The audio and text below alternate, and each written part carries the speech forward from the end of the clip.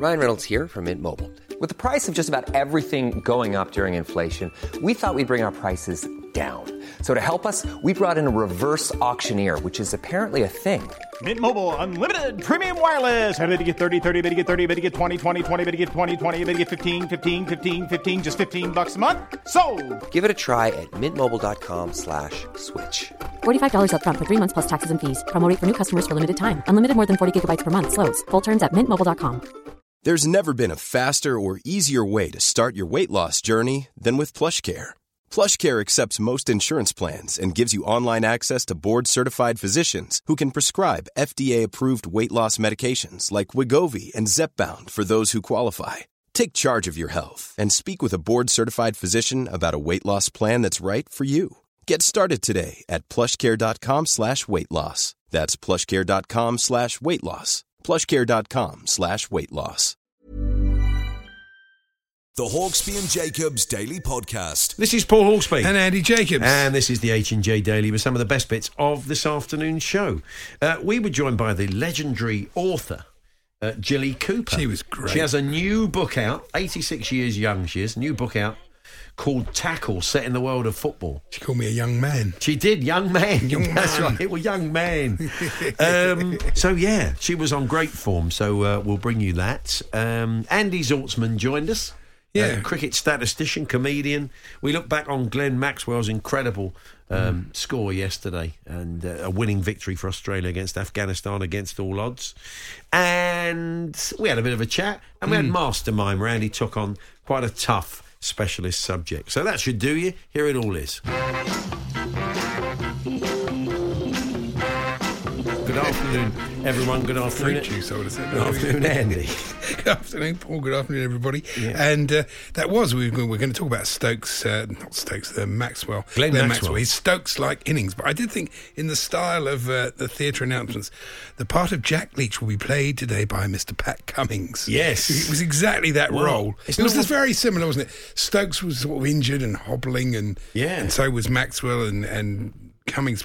I mean, Cummings is a better batsman than Jack Leach. He is, And but you don't normally eat up that many balls in a one-day game. I mean, if all you saw was the headline, folks, Andy Zaltzman's going to join us later, a man who pores over the stats, of course, professionally, apart from being a very funny comedian. But when you look at the sort of story around what Maxwell did yesterday, we left here, myself and Charlie, just loving the fact that Australia are going to get so angry they got back into it. And Sam Ellard was keeping us updated. Yeah. They didn't have a prayer when he went in. It was just, I mean, Pat Cummings got 12 in a partnership of 202. That is something incredible. Else. So anyway, we'll chat about that with Andy a little bit later on, put that knock into the context. I was thinking... Oh, go on, sorry. That's right, Andy. Okay. Yeah, I just well, you saw the news today. I know you're very up on Chelsea at the moment, but did you see that Frank Lampard could have got you Jude Bellingham for 20 million quid? Yeah, thanks. But they wouldn't clear it upstairs. Brilliant.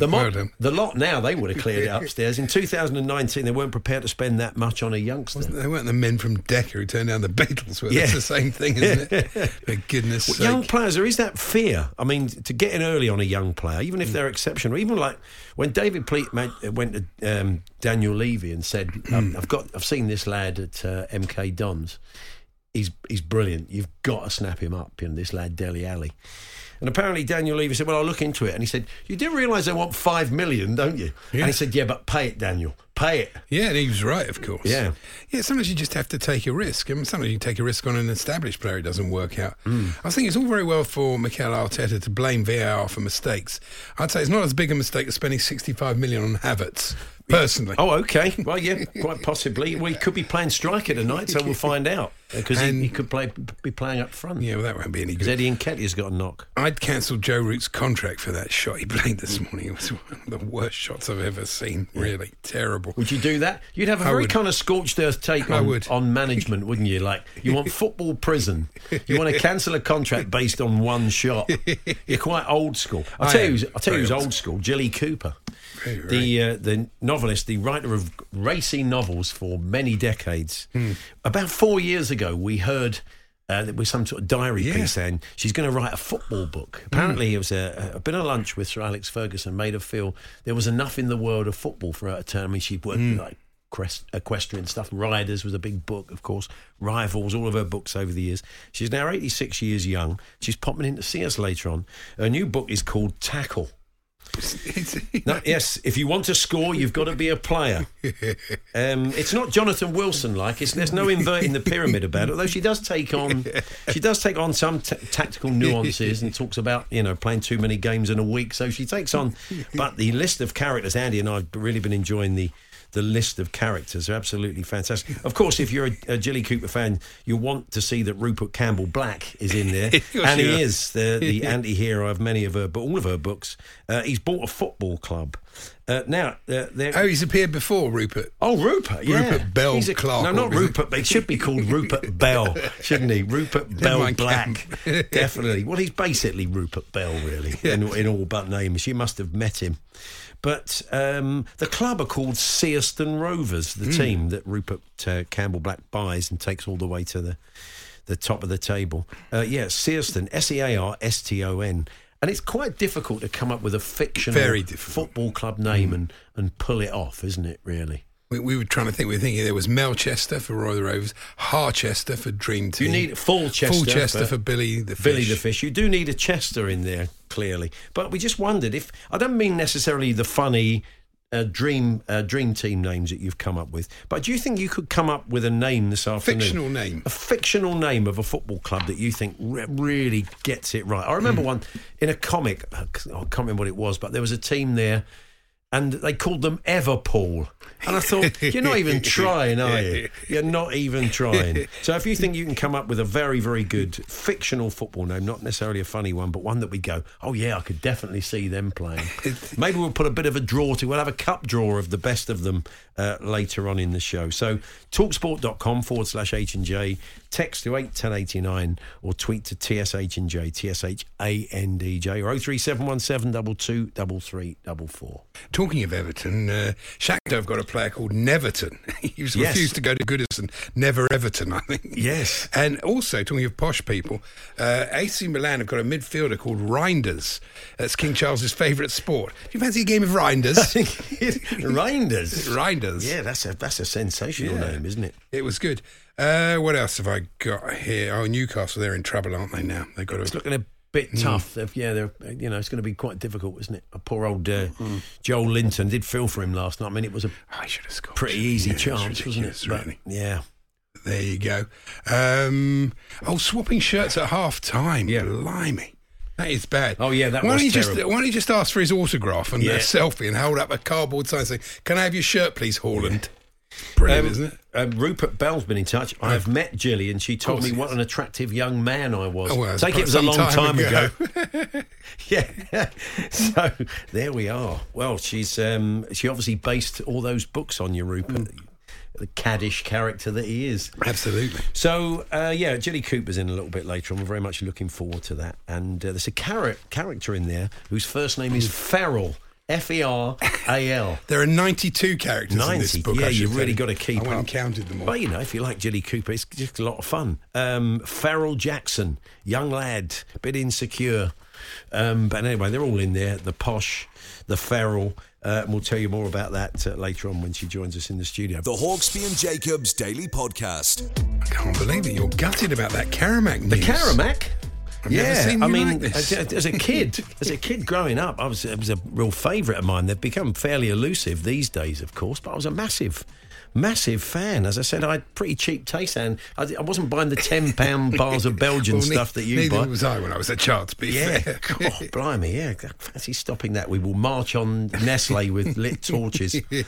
Crackers makes the point that if Reinders, you were talking about earlier on, was to join the Norwegian club Randers, it would sound like Prince Charles and Danny Dyer saying Rounders. It's a very good point, Crackers. Reinders, not going to play Randers. Randers. We'll play Randers or Reinders. Yeah, sounds like a good idea. Thank you for that. So, 22 for 2 the Netherlands at the moment. They are chasing 340 to beat England. And a very good knock today by Ben Stokes. It was good to see that. But yesterday, we left the studio at 4 o'clock. Slightly concerned that Glenn Maxwell had his eye in, but not thinking for a moment that he could see Australia home against Afghanistan, because certainly earlier on in the day they didn't have a prayer, but he scored an unbeaten 201, faced 128 balls, 21 of them for 4, 10 for 6. But there's so much more to the story. Harsha Bhogle said it was the greatest one-day innings ever, and that wasn't even by an Indian player, so it must have been. Well, is it statistically? Is it subjectively? It's asked a man who watches a lot of cricket and compiles a lot of cricket stats. Comedian Andy Zaltzman. Hey, Andy. Hi, how are you doing? Good, thank you. You were watching that all unfold yesterday as well. So where does it rank with you? Well, it's pretty high. It's always hard to judge across different eras. But in terms of the context of the game, with Australia in trouble when he came into the crease at 49 for 4, and then an even bigger trouble at 91 for 7, still needing 201 to win. It's to play that innings in that context, I think it makes it hard to beat, particularly in a World Cup game. I guess set against that side, it was Australia. It wasn't a must-win game for them. It was a would-like-to-win game. They still had another chance to make the semi-finals if they'd lost that game. But even so, it was an important game in a World Cup, and in a position from which no team had ever won before, needing that many with only 4 wickets left. So it was truly extraordinary. Sort of other innings that might be up there in terms of World Cups. 1983, Kapil Dev, India's captain, made 175 not out in Tunbridge Wells. Imagine a World Cup game in Tunbridge Wells. You were there, weren't you? I read your tweet. That was your first game, wasn't it? Yeah, it was the first game of cricket I ever went to. I grew up in Tunbridge Wells, so not every game has been quite as dramatic as that. India were 9 for 4 when Kapil Dev came in, then 17 for 5. And he set a new record for highest one-day international score. That turned India's campaign around. They'd won 2, lost 2 before that game. If they'd lost that one, they'd have had a straight... they'd been in a difficult situation having to beat Australia. And run rate would have come into play after that in their final game. So it's turned their World Cup around. Then they won the final against West Indies. And that sort of sparked a one-day boom in India, from which the rest of cricket history has spun out to what it is today. So I think that's up there. Viv Richards' famous innings in 1984 against England, 189 on that. As a number of people have pointed out, the fielding restrictions were a bit different then, so you could protect boundaries more. And he put on over 100 for the 10th wicket with Michael Holding. But I think Maxwell's innings is certainly up there, and quite possibly the best in terms of what it did to the game and the situation it was in, and also in a second innings chase. Those other 2 innings were batting first, and there's, I guess, a different pressure when you are chasing a target. So yeah, it was absolutely extraordinary. Plus the context of him being unfit for large parts of the latter part of the innings with cramps. So it was incredibly dramatic. It was against an Afghanistan side that had been bowling well and was on a real run of form. So it was truly extraordinary. You have to kind of put that context on it, don't you, say? So he cramped up really badly in the heat. He could barely run. It's a bizarre running style when he did actually run. He couldn't really move his feet to bat, so everything was upper body strength as he was crashing these balls to the boundary. Have a great eye, must he? Absolutely. Well, what he'd essentially become at that point was a village cricketer, albeit one with an above village level eyesight. Yeah. So waddling up and down the pitch, not moving his feet, just having a hopeful swing, 201 not out in a World Cup game. He put down twice. He was out LBW and just reviewed it as a punt, not thinking he had much of a chance. And he stayed. I mean, he had a few lives, but as Andy said, if you're going to get a knock like that in those circumstances, you need a bit of luck, don't you? Absolutely, and you think of some of the sort of great innings of recent English cricket, and a lot of Ben Stokes's masterpieces have had huge lashings of luck. Whether that's the Headingley Test in 2019 or the World Cup final that same summer. That's just part of cricket. And I guess, had he been caught as he should have been, no one would have talked about it. It would just have been an incredible win for Afghanistan that would have put them in a very good place to make the semi-final. But such is the game. Most sporting events have some element of luck involved. No one had previously made more than 130 in a successful chase, batting at number 6 or lower in a one-day international chase. Successful one-day international chase. No one batting at 5 or lower had ever scored over 150. No one had scored a double 100 in the second innings of a one-day international. Even in tests, in a fourth innings chase, a final innings chase, no one had ever made 150 batting at 6 or lower. So for Maxwell to make 200 batting at 6 in an international chase was completely unprecedented. Good stats, but we'd expect that. It shows also where Afghan cricket is. They really have come on a lot. And I know Stokes' innings was in a test match, but as you say, there are a lot of things that are in common. He was also physically struggling, and Jack Leach and Pat Cummins, Cummins, pretty similar sort of knocks. Yeah, 12. Actually, Cummins scored quite a lot compared to Leach. I mean, it's lowest. I mean, I think we got this at your fingertips but 12 runs for Cummings in a 202 partnership. So is that the lowest in a partnership? I don't have that to hand, but I'm going to take a guess and say yes. Certainly in a one-day international. Yeah, definitely. You would think so, wouldn't you? Yeah. So it was good to see Stokes get some runs today. What did you make? I take it you've been keeping an eye on that, Andy. What do you make of his performance? Well, I mean, we saw this in the last World Cup. England had a few hiccups during the group stage and then were really peaking by the end of the group stage. So maybe they're doing that again this time. You've got to be at your best at the business end of a tournament. So it was, it's been such a strange tournament for England. I mean, Stokes, there's been a lot of talk about Stokes coming in rusty and without any one-day cricket behind him. He got 182 at the Oval against New Zealand just before the World Cup. Then he had that injury. So again, it's just one of these bizarre facets of England's World Cup that sort of everything has gone wrong simultaneously. Stokes had done okay up until this game, played a good innings today. Again, we've had a couple of chances. But that middle order, there's a number of things have gone wrong for England, and particularly Bairstow, Root and Buttler collectively have had amongst the worst runs of any England batters in World Cups. In their last 6 innings, so the last 6 games, the 5 England have lost and today, Butler's made 48 runs, Root 57, Bairstow 71. In terms of 6 inning sequences for top 7 England players in World Cups, they are 3 of the worst 4. Michael Vaughan had a 59-run sequence in 6 innings in 2007. So that puts it in context. 3 hugely experienced players, absolute cores of that team that won the World Cup in 2019 and had played so brilliantly for the years before that, all having historically bad runs of form. England's numbers 5, 6 and 7 in this World Cup collectively averaging 13.2. That's Moti, Buttler, Moeen, Brooke and Livingston. That's the second worst such figure for a Test nation in any World Cup tournament. And the West Indies in 1996 had a worse record than England. So that sort of puts in context quite how extreme this failure for England's batting in particular has been, and for it to be players who had such good records both in the last World Cup and broadly in one-day international cricket, it's really extraordinary. I suppose if you're going to be bad, be really bad. Yeah, but it's worrying. It's worrying with the Test series coming up in India, but it's sort of inexplicable because they've all played in the IPL, and Brooke and Livingston, I can't believe their form's dropped off a cliff, hasn't it? It's really strange. It's hard to put your finger on what exactly has gone wrong. Very strange. It really is, and I guess that's one of the fascinations of cricket, that your what you do is as an individual, when you're batting or bowling, it's not like you're completely dependent on your teammates for each action that you do, and yet form and confidence can often be viral within a team, and you've almost seen England sort of individually, collectively, sort of lose that confidence simultaneously. So once they made that bad start against New Zealand. And then after win against Bangladesh, then to lose against Afghanistan, so at that point that any sort of shell of confidence they had just sort of cracked open, and they've been unable to put it back together in time. Andy, what are you up to comedy-wise at the moment? Just doing the Bugle podcast every week. We're now into our 17th year. Wow!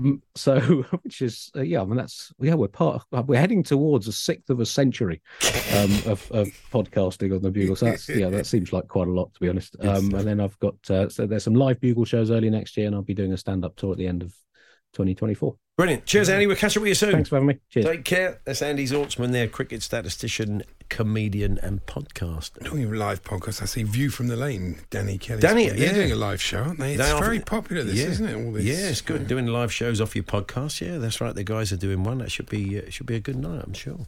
Clips of the Week live. Clips of the Week. Sit there and listen to clips. Yeah, I'm not sure there's a market for that. We asked you to come up with fictional football club names that we could believe. Okay. 1 or 2 have got it. Melstead Athletic. You could. That's one that could feature in a comic from Charlie in Suffolk. Possible, yeah. Cranford United. Sounds good. Not bad. Brinkton Wanderers. These all sound like could definitely be teams that Melchester played, Charlie. Well done. The one who hasn't really got it is John, the Chelsea fan, who's gone Ivory Toast FC.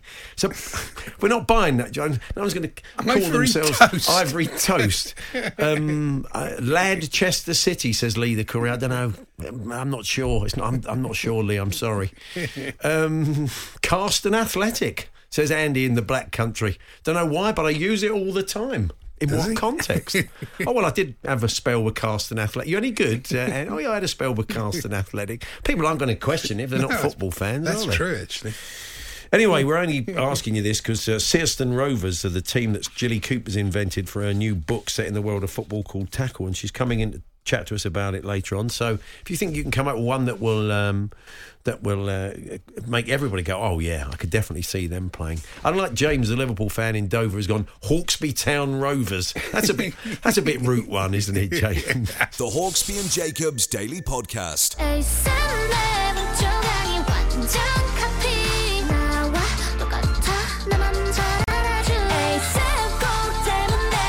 Believe it or not, that gives you a clue to Andy's specialist mastermind subject. I didn't know that was coming up shortly. That is the subject. I thought I had to go a bit more modern. I think it was right. Yeah, I think it was only right that you did something. Having done, wasn't it, Winnie the Pooh? Yeah.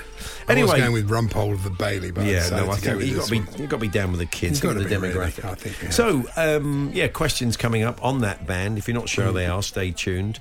Andy, you watch Mastermind every week. I do. I love it. You are slightly obsessed, weirdly obsessed. I'm sure that's why Clive won't come into the studio because he thinks you're a bit weird. But you're obsessed with the long-form explanations he gives for every specialist subject. I am, really. But, because... The thing is, for example, this one, Sir Isaac Newton was the specialist subject. Sir Isaac Newton. Yes, the life and work of the celebrated English scientist and theologian. I thought, well, that's fine. That's all you good. need. That's nice and short. Yeah. Noted for the pioneering discoveries of gravity, light, and something I can't read my own writing. Mathematics. Oh, okay. It's good to hear. So not New Hampshire resident apprentice plumber Isaac Newton. You found an Isaac Newton who's a plumber? Yeah. Really? I did. I think you got an apple in your Ben. How did that get there? That'd be fan. I'll go and get me rods. Mary Queen of Scots. Oh, yeah. Yes, the daughter of... Well, if you found a plumber called Mary Queen of Scots... No, but I've got something. Okay. The daughter of King James V of Scotland and the French noblewoman Mary of Guise. All right, Guise? All right, Guise? Yeah. It's great, isn't it? Yeah. Billy Bragg, the life and works of the English singer... Oh, hang on. So you did you find anybody... There's no plumbers. John's come up with Mary Queen of Blocks. That's quite good. That would be a plumbing job. I looked for Mary Queen plumbers and Mary Queen. Well, that doesn't really work the way a lot of it came up Mary. The way Berry. they saw her off. Blocks is probably not a word she'd want to use. Really, she had to put her head on one. Too soon? Probably not. Anyway, no, it's all right. Yeah. Billy Bragg. Yeah. Yes, the life and works of the English singer and activist known as the Bard of Barking. Yeah. And not William Bragg, senior recruiter, extreme events and insurance, or William Bragg, plumber in the Greater Chicago area. Okay. Well, it's lovely to know that you put the hours in on this. I do, really, yeah. So is that it? That's it for this week. So every week, Andy, you choose a specialist subject. Yes. Many have been sport. You've tried cricket. You've tried football. Yeah. In recent weeks, you've been struggling to find a new one. You've got quite yes, foodie. William and the did Pooh. very I well. did patisserie. That was quite successful. I just felt it. Different pasta shapes. It was all getting a bit desperate, really. Well, so that's my career, really. You said to me this career. You said to me this morning, I've got a new specialist subject for today, and we played a little bit of music, and it is the Korean girl band STAYC. Yeah, very much in the news. We were discussing them yesterday because they turned up at Ibrox having mistakenly worn vintage sort of Coisty era Rangers shirts whilst performing at a Texas Rangers baseball game. It can happen. The management clearly got confused. I know. So, but they turned up at Ibrox. They've made lots of friends there. So, and we imagine there'll be lots of Korean girl band fans popping over to Ibrox to see games. But you've decided... You didn't know that was Stacey, did you, that we were just playing? So that doesn't bode well for the next 10 questions. It doesn't really. Are you ready? I'll do my best. Have you done a little bit of homework on them? I've tried to do a bit of homework. It's one of those subjects that doesn't... if I'm reading doesn't... about sport or cricket, it all goes in. If I read about Stacey, it doesn't tend to imprint itself on my mind. Yes, let's give you 10 questions on the popular Korean girl band Stacey. Your time starts now. Okay. What does the name Stacey stand for? Stay as young No. No. Okay. No, I have to stop you. It's Star to a Young Culture. Oh, dear. You were doing a slogan for the NHS there. What was the name of the band before they rebranded to Stacey? Something like Up and Coming or something. No, they're called High Up Girls. I knew Up was in there, yeah. Can you name all 6 members of Stacey? Sumin. Yeah. Jay. Yeah. Yoon. Yeah. Seun and Sian. Yeah, but there's one you're missing. Oh, really? You might take one of these out with your local financial advisor. ISA. Oh, ISA. Yeah, oh, sorry. Oh, ISA. Sorry, Andy. Sorry, ISA. I don't know if she's got an... If you're listening, ISA. I'm so sorry, ISA. Yeah, Stacey. Well, they are Rangers fans. They might be tuning in for us to have a pop at Celtic today after last night. What was Sune known for before she joined Stacey? She was an actress. She was in things like The Good Wife. Oh, well done, Andy. You got one right. Who has been the producer and songwriter for the band since its inception? I can't remember. Pass. Black Eyed Pilsian. Oh, I should have. I can get a bit black. It was like Black Eyed Peas. I can get a bit. I was trying to do black-eyed after a few Pilsians as well. Things. Okay. Which of their songs has been the most popular, both by chart position and sales? Oh, I think the one we just heard. Now, that was ASAP we played there. Oh, really? It wasn't that one, no. No, sorry, pass. Teddy Bear, unlucky. What is the name of Stacey's most recent EP released? The listeners at home, honestly, Bob in Arbroath in his lorry up by Scotch Corner, shouting out all the answers. What's the matter with you, Andy? What's the name of Stacey's most recent EP released in August of this year and containing the song Bubble? It's something like the phrase, like "stay as young as you are." No, it's not. It's Teen Fresh. Oh, right. Which EP was Stacey's? Should we bother with the rest? Which EP was Stacey's first to chart at #1 when it was released in February 2022? At younglove.com. The group, for the Stacey complete out there, I feel I should go through it. The group embarked on their first ever world tour last month. Which venue did they play in New York? Carnegie Hall. No, it was the King's Theatre, Brooklyn. Who'd know that? Apart from the road manager. And the music video to Stereotype... I started, so I'll finish. The music video to Stereotype is their most popular on YouTube. How many views has it had? Just have a punt. That's how popular they are, these girls. 1 billion. 75 million. That wasn't bad, though. Andy, you scored 1. Well done. Yes. Sian was an actress who was in The Good Wife. I'll do better on the general knowledge. Yeah, you didn't pass on it. I'd like to think you will. So there we are, an utter disaster there for Andy. Tempting to go young. I'll do Rumpole next week. We're delighted to say that the legendary author, Jilly Cooper, will be joining us in the studio shortly. Her new book, Tackle, is set in the world of football. We'll find out why she turned her attention to football. The Hawksby and Jacobs Daily Podcast. Hey, I'm Ryan Reynolds. Recently, I asked Mint Mobile's legal team if big wireless companies are allowed to raise prices due to inflation. They said yes. And then when I asked if raising prices technically violates those onerous 2-year contracts, they said, "What the f*** are you talking about, you insane Hollywood ass?" So to recap, we're cutting the price of Mint Unlimited from $30 a month to just $15 a month. Give it a try at mintmobile.com/switch. $45 up front for 3 months plus taxes and fees. Promo rate for new customers for limited time. Unlimited more than 40 gigabytes per month. Slows full terms at mintmobile.com. Burrow is a furniture company known for timeless design and thoughtful construction and free shipping, and that extends to their outdoor collection. Their outdoor furniture is built to withstand the elements, featuring rust-proof stainless steel hardware, weather-ready teak, and quick-dry foam cushions. For Memorial Day, get 15% off your Burrow purchase at burrow.com/ACAST and up to 25% off outdoor. That's up to 25% off outdoor furniture at burrow.com/ACAST. One size fits all seems like a good idea for clothes until you try them on. Same goes for healthcare. That's why United Healthcare offers flexible, budget-friendly coverage for medical, vision, dental, and more. Learn more at uh1.com.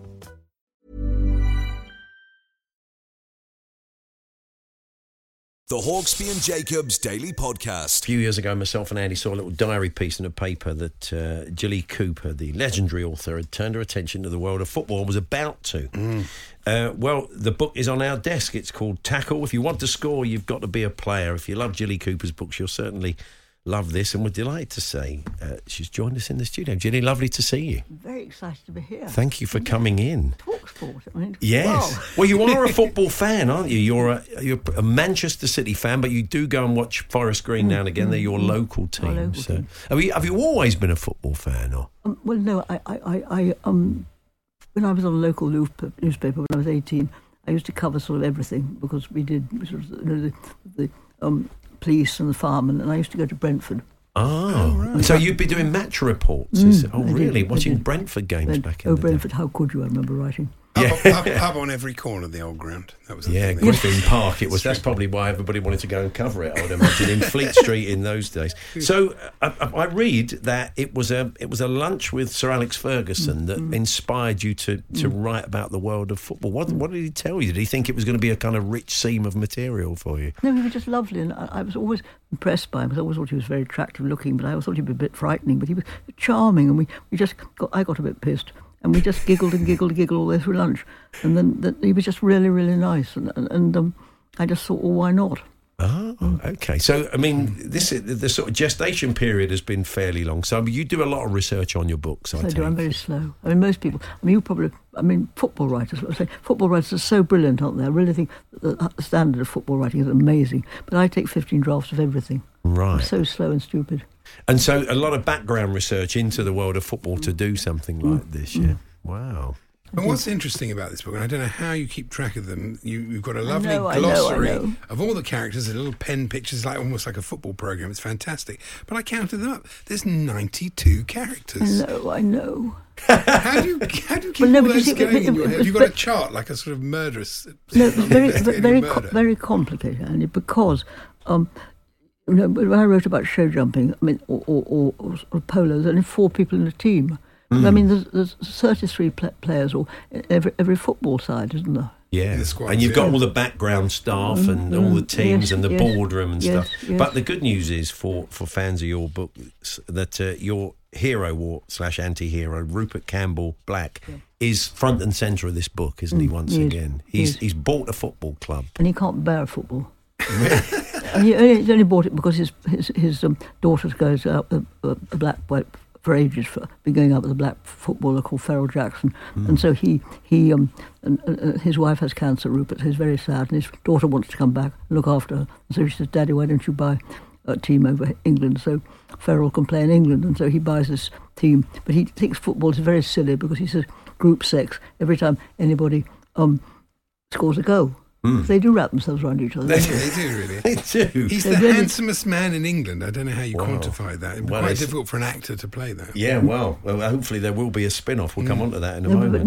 But that, and also they do skip around like ballerinas. Rupert thought they skipped around like ballerinas beforehand, and they do a bit, don't they?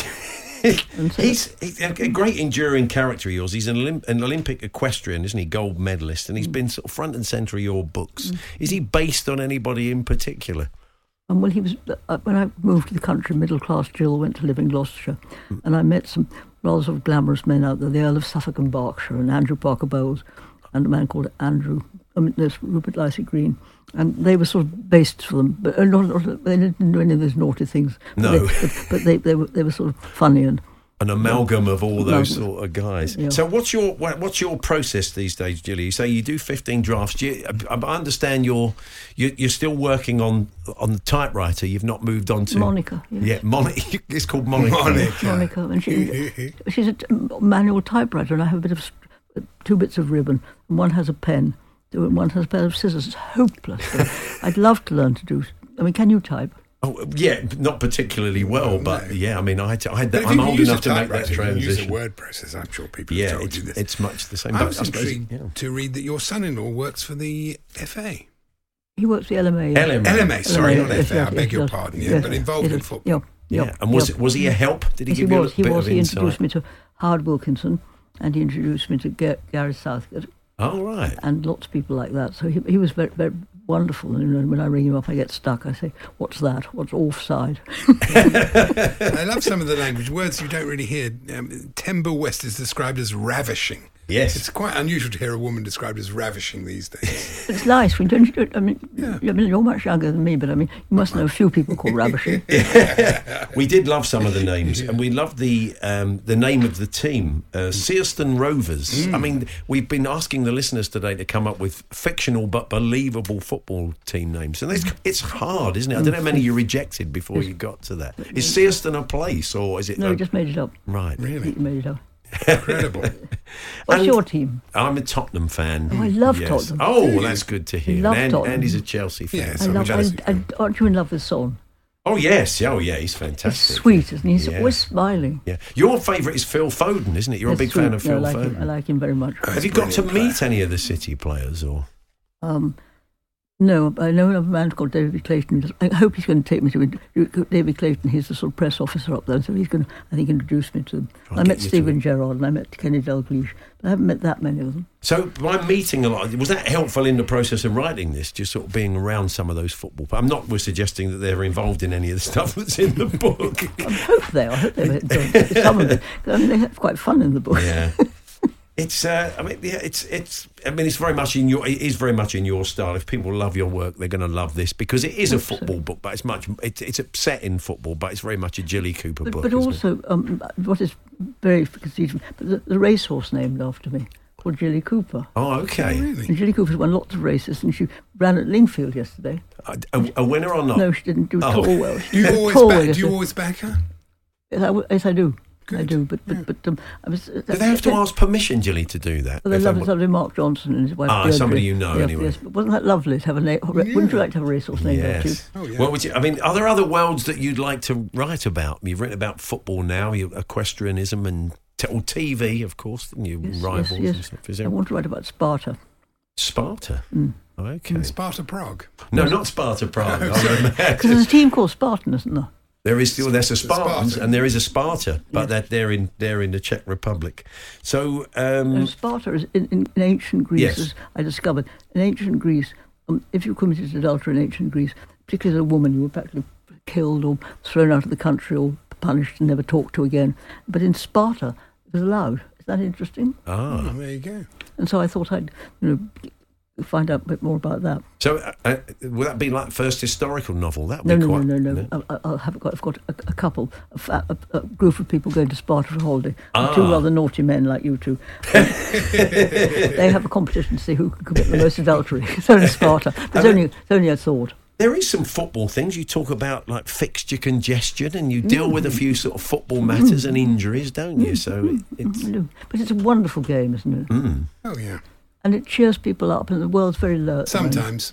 Yes, sometimes. It can make you very miserable as well, as I discovered on Monday evening. So, yeah, so do you get to Forest Green very often? Do you go to We're very excited because Wrexham are coming to play them. Oh, yes. Yeah. So I've got a box there, so I'm going to take some people to go and see it, because I think Wrexham are wonderful, don't you? Oh, yeah. It's been a great great story. Yeah, that would be Have cool. they been in? Have you interviewed them? They've not. No, we've not. We've spoken a lot about the We spoke documentary. to the chairman, haven't we, Humphrey? Yeah, that's right. We spoke to the chairman of the club, who you may get to meet at the game, who's in TV over in the States. But Rivals, one of your earlier books, has been made for TV, isn't it? It's coming out fairly soon. Got a great cast, isn't it? I'm not allowed to talk about it. Oh, that's right. Equity must love it, though, really, because they've got so many characters and so many actors. The point is, what I will say, I've seen the rushes, and it is absolutely brilliant. Okay. Really, because there was a TV adaptation years ago, wasn't there? The Riders. Yeah, Riders. That was. Yeah. Well, you weren't you weren't massively happy with that then, quite as much. Well, no. But the thing is, it was Rupert. You know my character Rupert. I mean, he's sort of tough sort of creature. When they were filming, can you imagine, in Hyde Park? They had all the jumps up in Hyde Park. Oh wow! I went along the first day, and they said to me, "Oh, come and meet Rupert. Come and meet Rupert." So I rushed forward, and this ravishing-looking man came towards me, and called Marcus Beale. Anyway, and so I said, "Gosh, you're very good-looking, wonderful. I'm so pleased you're playing Rupert. How very gracious of you." He said, "That's no good." No, very gracious. Oh dear. I think Danny Dyer is in. Oh yes, he's lovely. You can have a good football chat because he's a big West Ham fan. So if you go along on, I will. That's a good idea. Yeah, go and have when all the premieres come. Where are they, West Ham now? They're doing pretty well. They won a okay. European trophy last year. Couple of poor results, but I'm sure you'll get plenty of football chat there. So, is the book's out now, Gilly? I take it. It's available, and it's for football and non-football fans. Yeah, I think it'll be a success. And it's got a lot of dogs in it. Oh, okay. A lot of nice dogs and a lot of nice horses and a lot of nice people. I hope it's a happy story, because I hope it's about true love. Well, they tend to be, don't they? Your stories, there's triumph over tragedy, but they tend to have a happy ending, don't they? I think that's what your readership want, isn't it? Really. So I'd love to meet Daffodil Clark Rogers. Why didn't you bring her in with you? Daffodil Clark Rogers, fantastic. Yeah, it's beautiful. Oh yes, that was right. I loved that. I thought that was a very good joke about her jerseys, and she said, Cashmore jerseys. And they said, it's cashmere, said one of the other ways, cashmere. And she said, no, it's cashmore, because cashmere jerseys cost more cash than ordinary jerseys. She is a wag, isn't she? She's a wag. Daffodil Clark Rogers is of the wag fraternity. Well, Jenny, it's lovely to see you. Thank you so much for coming in. Thank you for having me. I mean, actually, it's such an achievement to be invited to talk sport. Well, look, yeah, we were. As soon as we heard you were writing about football, we wanted to get you in. So keep doing what you're doing. We wish you well with the book, and I'm sure people are casting it all in their heads. Yeah. If you come to Gloucestershire, you come and see me. We will pop in and see you. So we go down to Cheltenham every year, so we're not a million miles away. So for the racing, lovely. Do you ever go for the racing? Okay, we'll see you at Cheltenham then in April. Pop along and see us. Yes, lovely. The Hawksby and Jacobs Daily Podcast. Well, there we are. That's how it all unfolded this afternoon. I'll be back tomorrow with Charlie Baker. Andy, you'll join us for the Falls panel. No, not the Falls panel. birthday spread. The birthday spread, that's it. Yes. So what are the gags like this week? Pretty good, yeah. I'm quietly confident. Oh, quietly confident. Beautiful. Okay. Well, we'll bring you that. 21 to choose from. Oh, wow. You hone them down. Well, so you have a long list. I have a long list. Really? That's Clement long list. I don't think I should even admit that. No. So we get the gold, folks.